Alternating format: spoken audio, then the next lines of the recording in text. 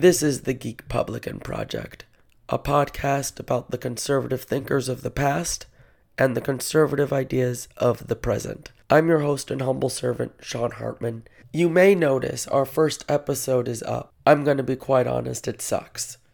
I sound like the teacher from Ferris Bueller's Day Off. I want this podcast to be educational but also entertaining. So after the Christmas break, I'm going to be re-recording that episode.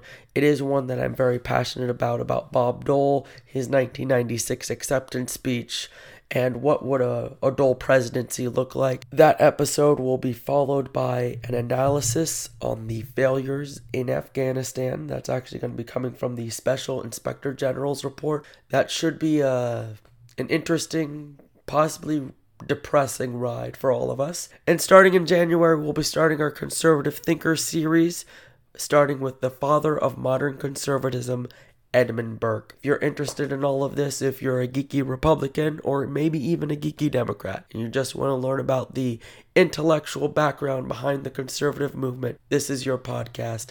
This is for you. Together we can make America geek again.